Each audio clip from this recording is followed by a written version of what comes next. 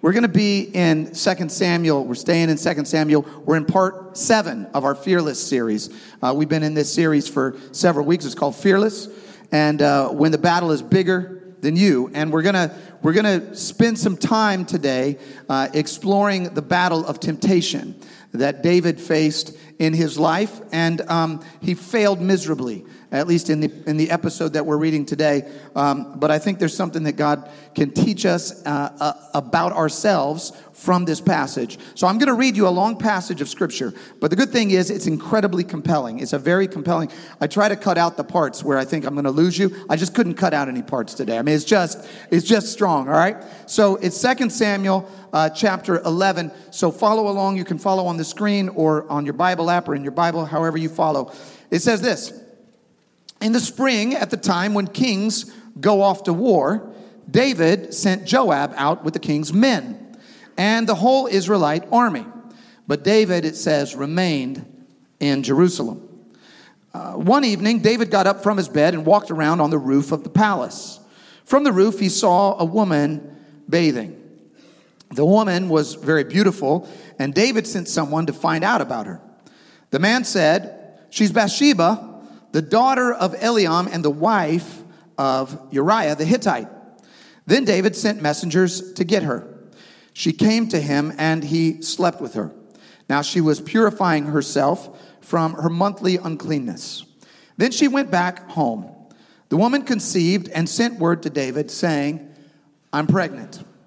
So David sent this word to Joab. Joab was his general. "Send me Uriah the Hittite." And Joab sent him to David. Now remember, Uriah is her husband. When Uriah came to him, David had the most awkward conversation with anyone in the Bible. David asked him how Joab was, how the soldiers are doing, how's the war going. In other words, he's trying to make small talk with the guy whose wife he has slept with. How's everything going? Then David said to Uriah, Uriah, go down to your house and wash your feet. Now, sometimes the Bible is literal, sometimes the Bible is metaphorical. Does anybody know what I'm saying today? This is a euphemism, not for washing your feet, but for spending time in intimate relationship with your wife. We good here, adults? Everybody's tracking so far? So do you understand what David's doing, right? He's trying to cover his tracks. Have you ever noticed that immorality is incremental? Like, unless you stop at a certain point and repent and turn around, you have to keep adding on layers and layers and layers of sin to cover for the sin that you already committed. Anybody know what I'm talking? So he's brought Uriah back from the battle so that Uriah can sleep with his own wife, so that David won't look like he slept with his wife, so that she'll get pregnant and everybody will go, oh, it was normal, right? That was when Uriah came home and washed his feet. So he says, go home and wash your feet. So Uriah left the palace, and a gift from the king was sent after him. But Uriah slept at the entrance to the palace with all of his master's servants, and he did not go down to his house. In other words, he had the opportunity, but he said, no, I'm not going to do that. David was told, Uriah didn't go home. So David asked Uriah, haven't you just come from a military campaign? Why didn't you go home? I thought I sent you home. I sent gifts. I was trying to make things nice for you. You didn't even go home. Uriah said to David, the ark and Israel and Judah are staying in tents, and my commander Joab and my Lord's men are camped in the open country. How could I go to my house to eat and drink and make love to my wife? As surely as you live, I will not do such a thing. Uriah is the real deal, okay? Uriah is like loyal. Uriah is a warrior. He's like a real warrior. He's like, I'm not going to go home, eat and drink with my wife, enjoy myself. When my brothers in arms are out there on the battlefield, I just can't do it. He sleeps on the mat in front of the palace with the servants. Then David said to him, he said, man, I got to figure out another way. So stay here, Uriah, for one more day, and tomorrow I'll send you back. So Uriah remained in Jerusalem that day and the next. And at David's invitation, he ate and drank with him, and David made him drunk. So this is the second shot. Okay, here's what I'm going to do. I'm going to get you all liquored up. Then I'm going to send you to your wife. Hopefully you'll sleep with her, or you won't remember that you didn't sleep with her, and then everything will be fine when it turns out that she's pregnant, okay? So he gets him drunk, but in the evening, Uriah went out to sleep on his mat among his master's servants, and he did not go home. All right? This isn't working. David's attempts at covering his sin are failing. In the morning, David wrote a letter to Joab, who is the general in the army, and sent the letter with Uriah. Interesting detail. If I had 2 hours, I could totally preach this sermon the right way. I'm going to preach an abbreviated. But anyway, he sends the letter and sent it with Uriah. In it, he wrote, "Put Uriah out in front where the fighting is fiercest, then withdraw from him so that he will be struck down and die." He gave that letter to Uriah. Can you imagine? This is the letter I want you to take to Joab. It says, "Kill me." This is your own death warrant. And he trusts Uriah so much that he gives him the letter that says to kill him. So while Joab had the city under siege, he put Uriah at a place where he knew the strongest defenders were. When the men of the city came out and fought against Joab, some of the men in David's army fell. Moreover, Uriah the Hittite died. So David is thinking, okay, everything is cool now, right? I got rid of Uriah, so he's not going to know what happened.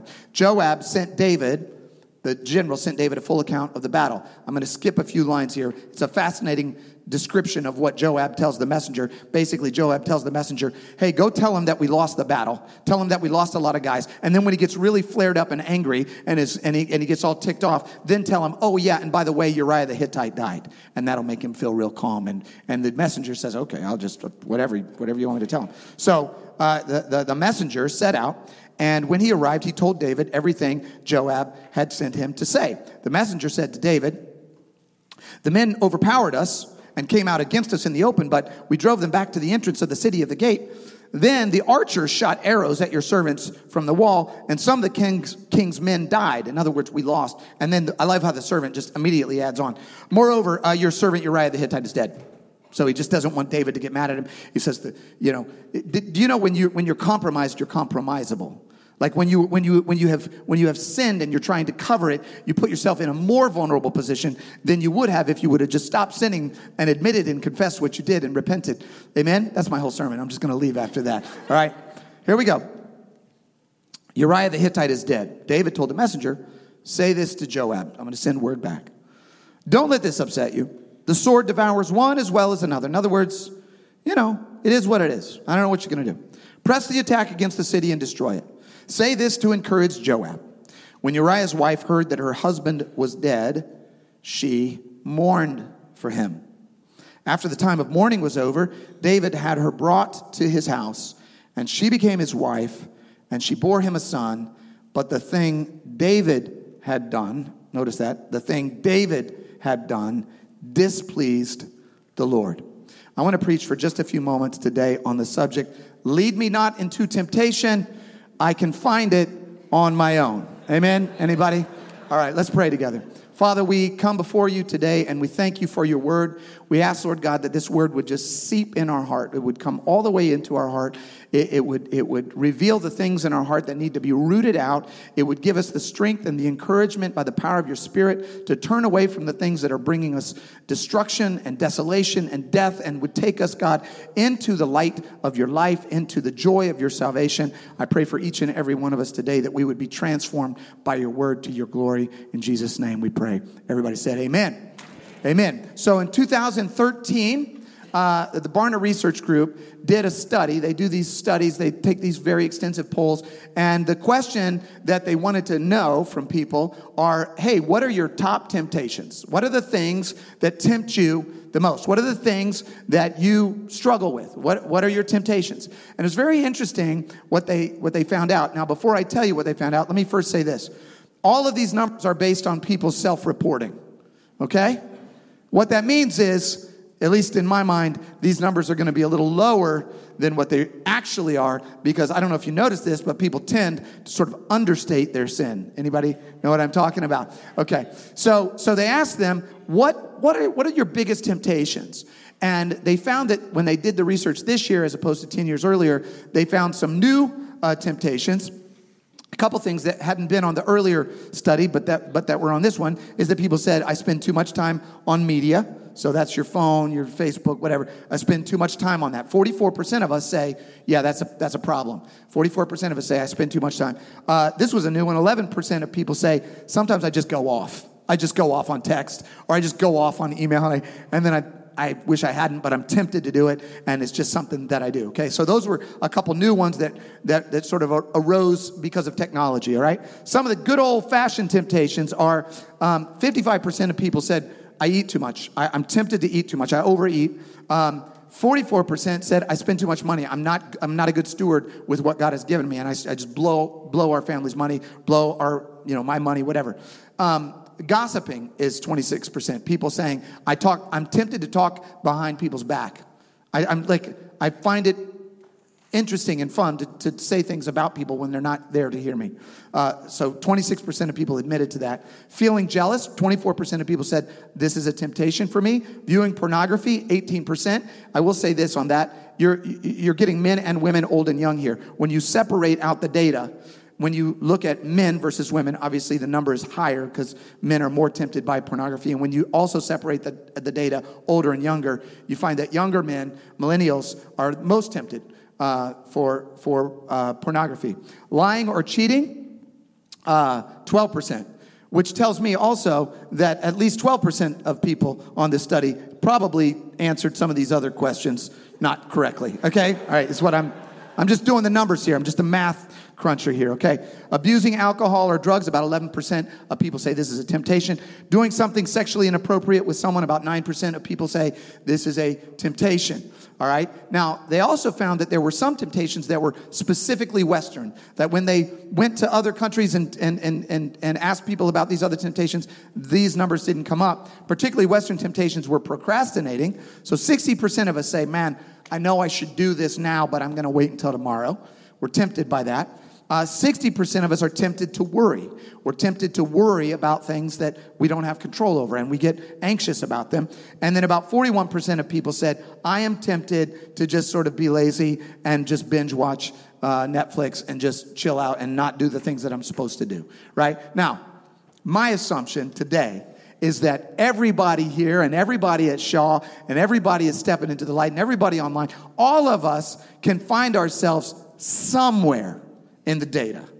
Are you guys with me? We can find ourselves somewhere on that scale. We can find ourselves somewhere in one of those temptations. And I don't know if you noticed this, but it seems to me that the more egregious temptations, fewer people were willing to admit that they were tempted by them. I don't know if you noticed, the numbers kind of started going down, right? We all face temptation from time to time. And the other thing that's particularly stressful or disconcerting, let's say, about temptation is a lot of times we are tempted and then we succumb to temptation, and then when we look back at it, we think to ourselves, why did I do that? Right? Like we think, well, man, I don't want to do that.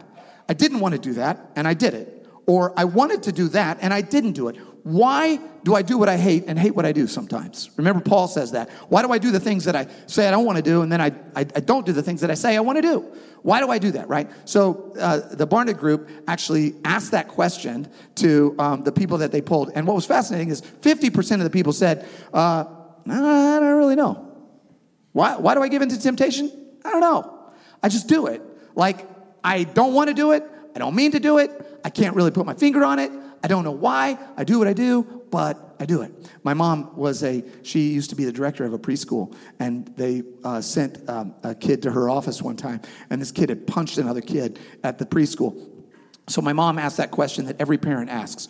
Why did you do that? Did your parent ever ask that? Why did you do that? And this kid, he's sitting there, and my mom says, why did you punch the other kid? And this kid closes his eyes, and he's concentrating, and he goes, because it's my birthday, and I forgot to bring you a cupcake. Right? And so now at my house, whenever somebody does something they're not supposed to do, that's our mantra. Because it's my birthday, and I forgot to bring you a cupcake. In other words, I don't know why I did it. I'm just going to make something up, because I don't know why I do what I do. Sometimes I just do things, and I wish I didn't, but I did it. So if you ask David, why'd you do this, man? Why did you do something that just kept escalating and bringing so much destruction and despair into other people's life and into your life? And we're not even covering some of the stuff that happens. We'll get into that next week. But he just invites this devastation and destruction into his life. Why'd you do it, David? Right? A lot of times we don't know. So what I want to do today is I want to take this textbook case of temptation and sin, and I want to offer us two things about why we succumb to temptation and how we avoid temptation. And really, it comes down to two things. Number one, awareness of the conditions that are most likely to be around us when we succumb to temptation. What are the conditions that we find ourselves in that are the kinds of conditions that allow us or encourage us to succumb to temptation? What are those conditions? What are those situations, all right? And then what are the actions that we can take to avoid those temptations so that you and I are not just standing around going, I don't know, I just sinned and I don't know why I sinned. Well, what are you going to do? I sinned. I can't. I don't know why, right? I want to use this case because if you look at this text carefully, and there's just so much to preach from this text. I can't preach it all, but I am going to preach these 2 points because what I think is you can see some dynamics at work in David's life and in David's heart and in the situation that he's in that led him to sin in this very, very egregious way. And so what I'm going to do is I'm going to name the 4 conditions that I'm drawing out of this text, and I gave you an acronym for it. The acronym is FAIL, F-A-I-L. If you would just take the time now to turn to somebody in your row that's more organized than you, get a pen from them and write this down, write these things down, then you will have this mnemonic device that will help you stay out of sinful situations. Does that sound all right? Somebody? All right, this is going to be helpful. I'm going to do straight pastoral teaching today, if that's okay. If you're a guest here, welcome. I didn't mean for this to coincide with Valentine's Day weekend. It just did. I apologize in advance and so forth. So, fail. When are we most likely to fail? We fail when we are fatigued, okay? This is number 1. We fail when we're tired. We fail when our soul is depleted and we're exhausted. I used to drive from LA to Phoenix and back and forth because my family was in Phoenix, and I'd make that drive. And one time I was making that drive. It was late at night. I was trying to push through, make the drive. And suddenly a police car is behind me. The lights are going on. I pull over to the side of the road. Officer comes up and he goes, "Man, are you falling asleep at the wheel?" And I'm like, "I don't know. I don't know. I'm tired." But he's like, "I'm following you." He's like, "You're driving the speed limit, but every once in a while you just veer off to the side of the road and then you jerk back on." He's like, "Man, I think you're falling asleep. You need to pull over because you're going to crash and you're going to hurt yourself and you're going to hurt somebody else. You need to pull over and you need to sleep somewhere," right? Just like when our body is tired, we're likely to crash and harm somebody. When our soul is tired, we are likely to crash and harm ourselves and somebody else. Anybody ever been soul tired? You know what I mean? Like, it's your soul is tired. Not just physically tired. Your soul is tired. You're feeling depleted. Your energy is gone. You are fatigued. When we're fatigued, our guard goes down, and we are more likely to make dumb choices and harm ourselves and harm other people because we are tired. If you look at the story of David and you track back a little bit, you get a hint about his own personal emotional, mental, and soul condition at the beginning of this story. What's so fascinating at the beginning of the story, in the very first line, it says, "In the spring, at the times when kings go off to war," so, this is when they go, David sent Joab, his general. And he sent out the king's men and the whole Israelite army, but David remained in Jerusalem. Nowhere else in 1 and 2 Samuel do we see David sending the army off to fight on their own. Every other time when there's a battle to be fought, David's like, "Let's go fight the battle. Let's go after it. I'm going to lead the men. We're going to go fight. We're going to attack. We're going to win," right? This is the first time that he goes, "You know what? You guys go." Right? You guys go. He's been running from Saul. He's been fighting. He's been consolidating kingdoms. He's been doing all of this. And he allowed his soul to get so fatigued that when it was time to show up for the battle, when it was time to focus on something that God had for him to pursue, he got too tired and he backed away. When we are tired, we're temptable. Come on, somebody, help me out. When we get tired, when our soul gets fatigued, when we don't have rest in our soul, then we are open to temptation. Our soul becomes open to temptation. We start to go, "Oh, maybe I should, whatever it is that you shouldn't do." Your guard goes down and you start to move into that. And you start to go, "Man, I'm just getting tired. I'm just getting tired." We can actually get a snapshot into David's heart, soul, mind from one of the Psalms that he wrote. It's Psalm 69. It's beautiful. And it just tells you where he's at. He says, "The waters have come up to my neck." I'm overwhelmed, he's saying. I sink in deep mire where there's no standing. I have come into deep waters where the floods overflow me. I'm flooded right now. I am weary with my crying. My throat is dry. My eyes fail. I'm tired. I'm weak. I'm weary. See, the thing is, when you get tired, the only law of God, the only commandment that people don't think we have to follow is the Sabbath. You ever notice that? They're like, okay, don't cheat, don't steal, don't lie, and then Sabbath, you've got to have Sabbath. You've got to take time for your soul to rest. You've got to take time where you're not receptive to anybody trying to reach you. Anybody that's depleting you. You need to have time where you're going, okay, I'm just going to rest right now. Because if you don't, your soul will get exhausted. And can I just tell you just a little secret life hack? Scrolling on your phone is not restful. Okay? It's not restful. In fact, the makers of the smartphones have actually implemented a mechanism on the phone that helps you if you are somebody who's addicted to phone and you're spending all your time on the phone. I'm going to show it to you. You can zoom in on this. It's really amazing because there's a button you can push on the side. If you push that button, and then this thing comes up, and you just go like this. And then it's amazing because it's incredible how it works. You know what I mean? It's so restful. I'm so at peace right now. I'm so relaxed. You've got to have time, somebody. You've got to spend time with people that bring you fullness and joy and life and love, and you've got to get away and shut down the things that are depleting you and draining you and sucking the life out of you, because if you don't, you will crash. You will crash. So we fail when we're fatigued. We fail when we're angry. I don't know if you've ever noticed that, but very rarely do you get really mad and you go, you know what, I'm so mad. I'm just going to bless someone with the blessings of the Lord right now. I'm just going to do something so kind and loving and generous. That's just what I feel like doing. I'm so mad.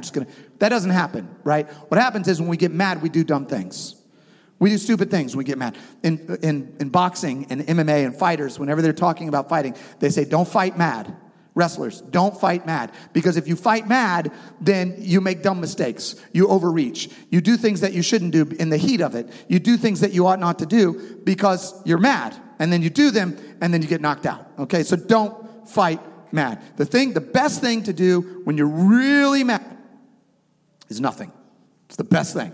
Don't do anything. For me, I'm just going to be real with you. If I get mad, I can't get unmad by myself. I'm an extrovert. I need help. I need other people to help me get unmad. So when I get mad, if I do anything, I always have to repent for it. I always have to apologize for anything that I do when I'm mad, except if I reach out to somebody that I love and that I trust and that loves me, and I say, and I talk, and I try to have them help me de-escalate. Okay? It's usually my wife. If I get really mad, I'll call my wife and I'll go, babe, I'm really upset about something. I just need to vent for a minute. She's going to talk. I might need you to pray for me, right? I might need you to, counsel me and advise me. Unless I'm mad at her, then I got to call somebody else and have the same conversation. But don't call her when I'm mad at her. Do not text your husband, wife, girlfriend, boyfriend, friend when you're mad. Can I just tell you that? Categorically, do not text when you're angry. Don't text when you're angry.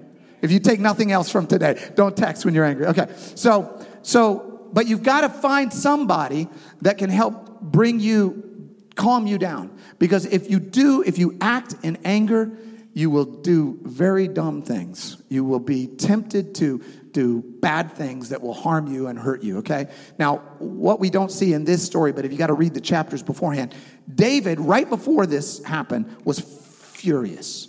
He was livid. I don't know if you remember last week, but he and his wife, Michal, got into a very big fight. I don't know if you remember that. But she was very angry at him. He was very angry at her. He let the sun go down on his wrath. He did not resolve the problem that he had with his own relationship. He got into it with her. And then in chapter 10, we're in chapter 11 now.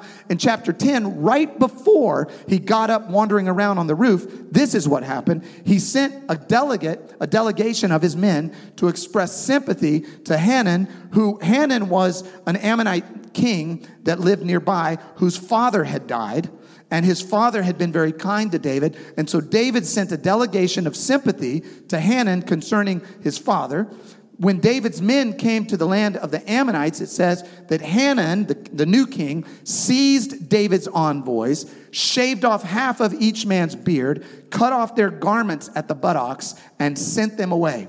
In other words, this Ammonite king says, I don't want your sympathy. I don't want your extension of kindness. You know what? I'm going to shave off the beards of your men. I'm going to cut their clothes. I'm going to shame them, and I'm going to send them away. And he completely disrespected David and undercut his kind gesture. And I don't know if you know this about David, but David's ego was kind of like many of our egos. When somebody disrespects you or dishonors you or degrades you in some way, it kind of gets to you. You know what I mean? Anybody? Nobody?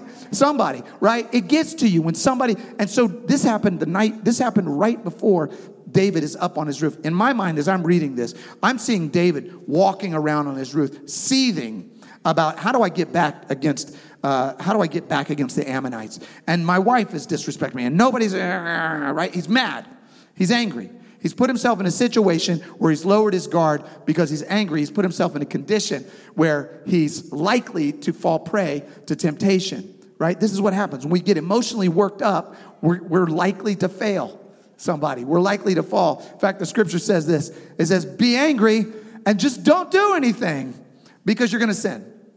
Be angry. You're going to get angry, but I love how the scripture just ties it together. Be angry and sin not. In other words, the reason it says that is not because we tend to not sin when we're angry. The reason it says that is because we do tend to sin when we're angry. So it says, when you're angry, don't sin, right? Be angry and sin not. Do not let the sun go down on your wrath. If you allow this to fester and boil, it's going to come out in bad ways. Do not let the sun go down on your wrath, nor give place to the devil. In other words, when you are angry and you're allowing yourself to stay angry and you're still in that zone, temptation comes, the enemy of your soul comes, and you are likely to bomb.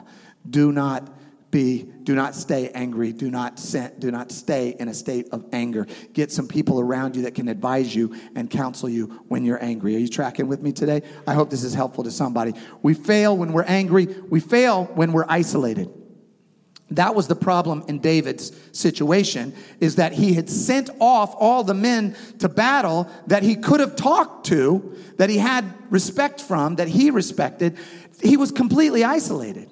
So he didn't have somebody to call and say, man, I need to vent for a minute.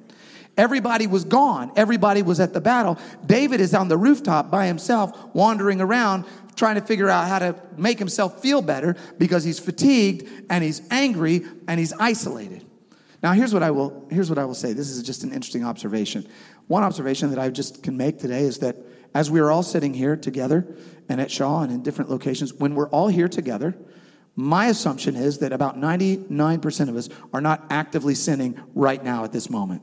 We're just not sinning right now, unless you're envying the hairdo of the person in front of you or something like that, something very subtle, something very low. But most of us are not sinning. Why? Because we're in community right now. We're pursuing the things of God. We're pursuing the Word of God. We're coming together to worship. We're around other people that are also pursuing that. When we leave here and we get isolated, that's when we're likely to sin. When we are alone, we don't have people in our life that can help us, that we can open up to and talk to and think it through and pray it through together. This is why we have life groups, by the way. P.S. This is why we do this, so that when you leave here, you haven't left the community of God. You're still in connection with other people. We have a men's life group. We have 60-some life groups. We have a men's one, meets every Wednesday morning, and it's a group of 50 guys, and we all get together. We eat breakfast together. We sit around a table. We talk about life. We talk about the Word of God. We have each other on text message. We hang out together. Because we don't want to be isolated. Are you with me this morning? You know, it's when you're isolated, man, you just don't have an opportunity. In fact, I'm going to give you this scripture. There's a scripture in 1 Peter. Be alert and of sober mind.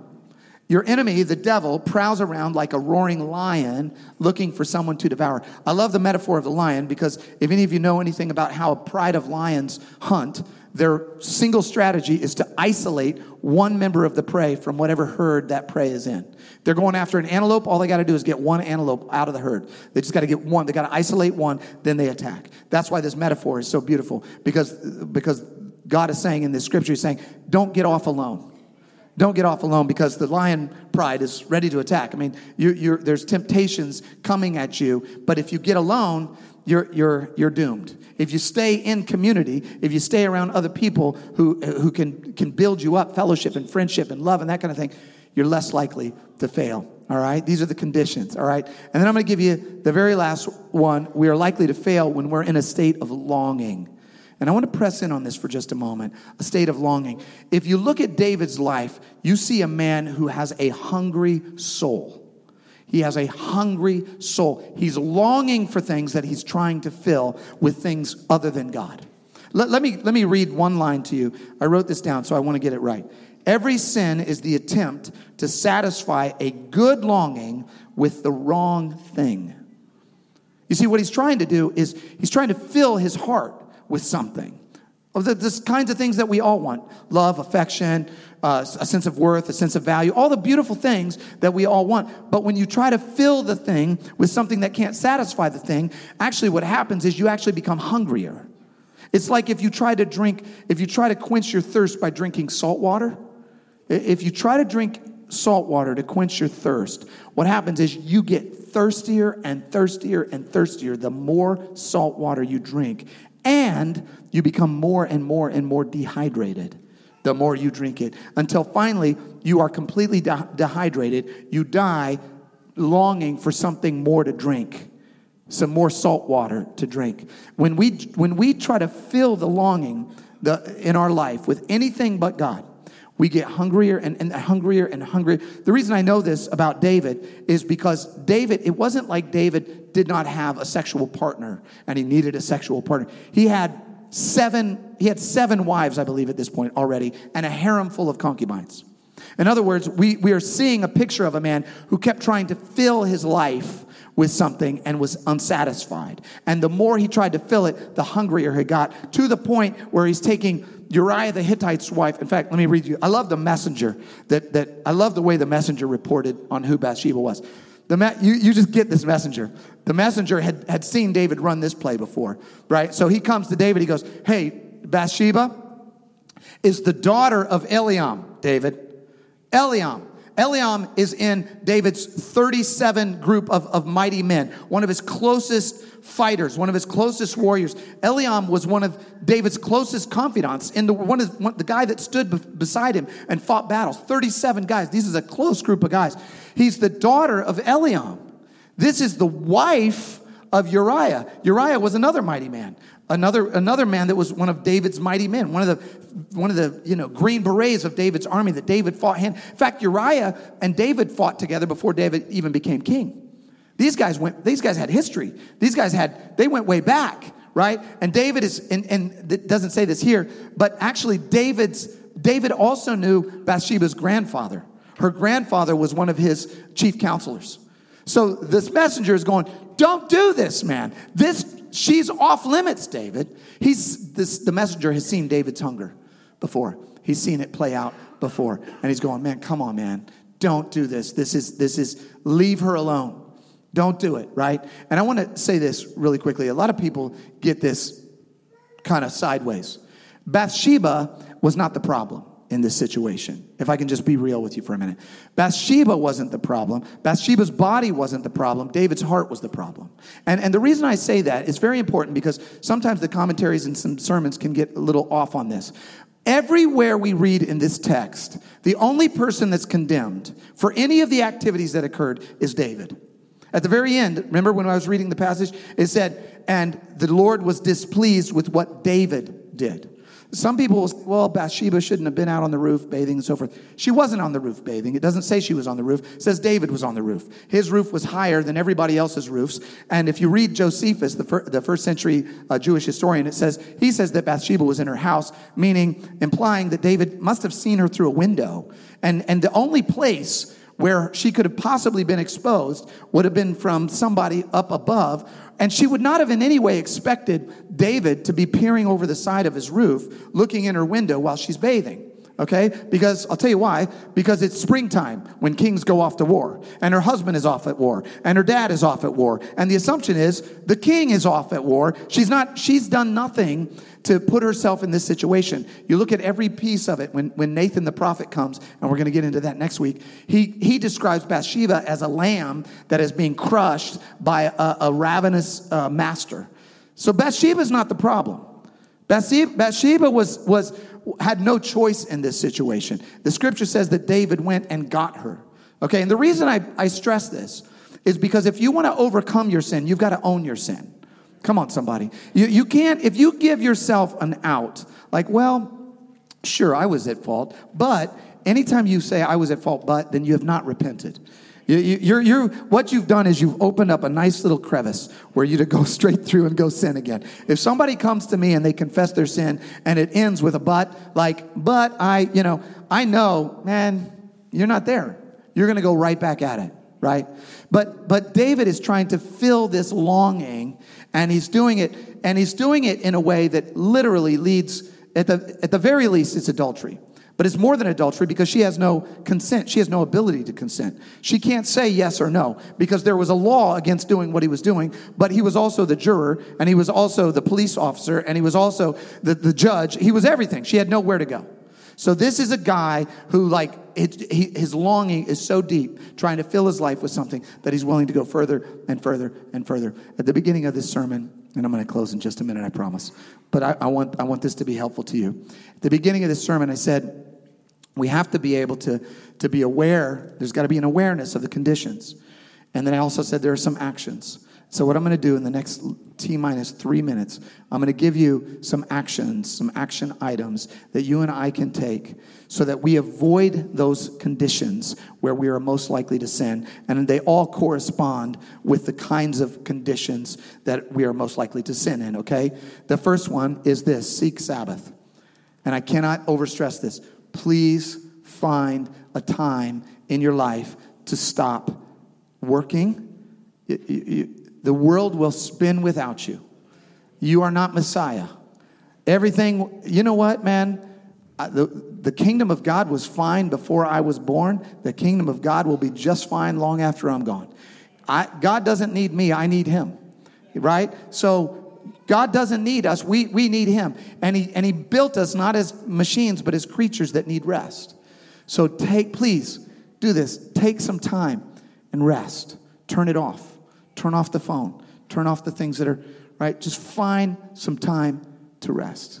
The second one is accept counsel. The first one is for fatigue. This is for when you're angry and you're upset. To reach out to someone. When we started the church, when we planted the church in 2011, I was working as a lawyer. I was working full-time as a lawyer, and then we were planting the church, and life was crazy, man. It was busy, and it was going nuts. And I remember turning to my wife and saying, hey, I'm fine, but my emotions are kind of a little bit wobbly right now. I'm going to go talk to a counselor, not because I've done anything wrong, but because I want to avoid doing something wrong. I want to talk to somebody that I can trust and that can spend some time with me so I can just make sure that I don't get off track. I don't want to lose focus. So I went and spoke to a friend of mine who's a counselor, and I just sat down with him. I go, man, there's nothing really wrong. I just want to make sure nothing goes wrong, right? Take time when you're extremely emotional and you got anger, you got whatever it is, you got to express that. Spend some time with somebody who can help guide you so you don't crash into somebody else, all right? Number 3 is find friendship. Number 3 is find friendship. Go ahead and put that up. Find friendship. Get into a life group, all right? This is where, you know, this is going to where when you're isolated, this is where you're going to get out of isolation. You cannot be in isolation. If you're in isolation, you're going to end up in my office pretty soon going, man, I don't know what happened. I'm going to go, did you have anybody around you to talk, right? Can I just say this too? We're going to get into, next week, it's going to be awesome, all right?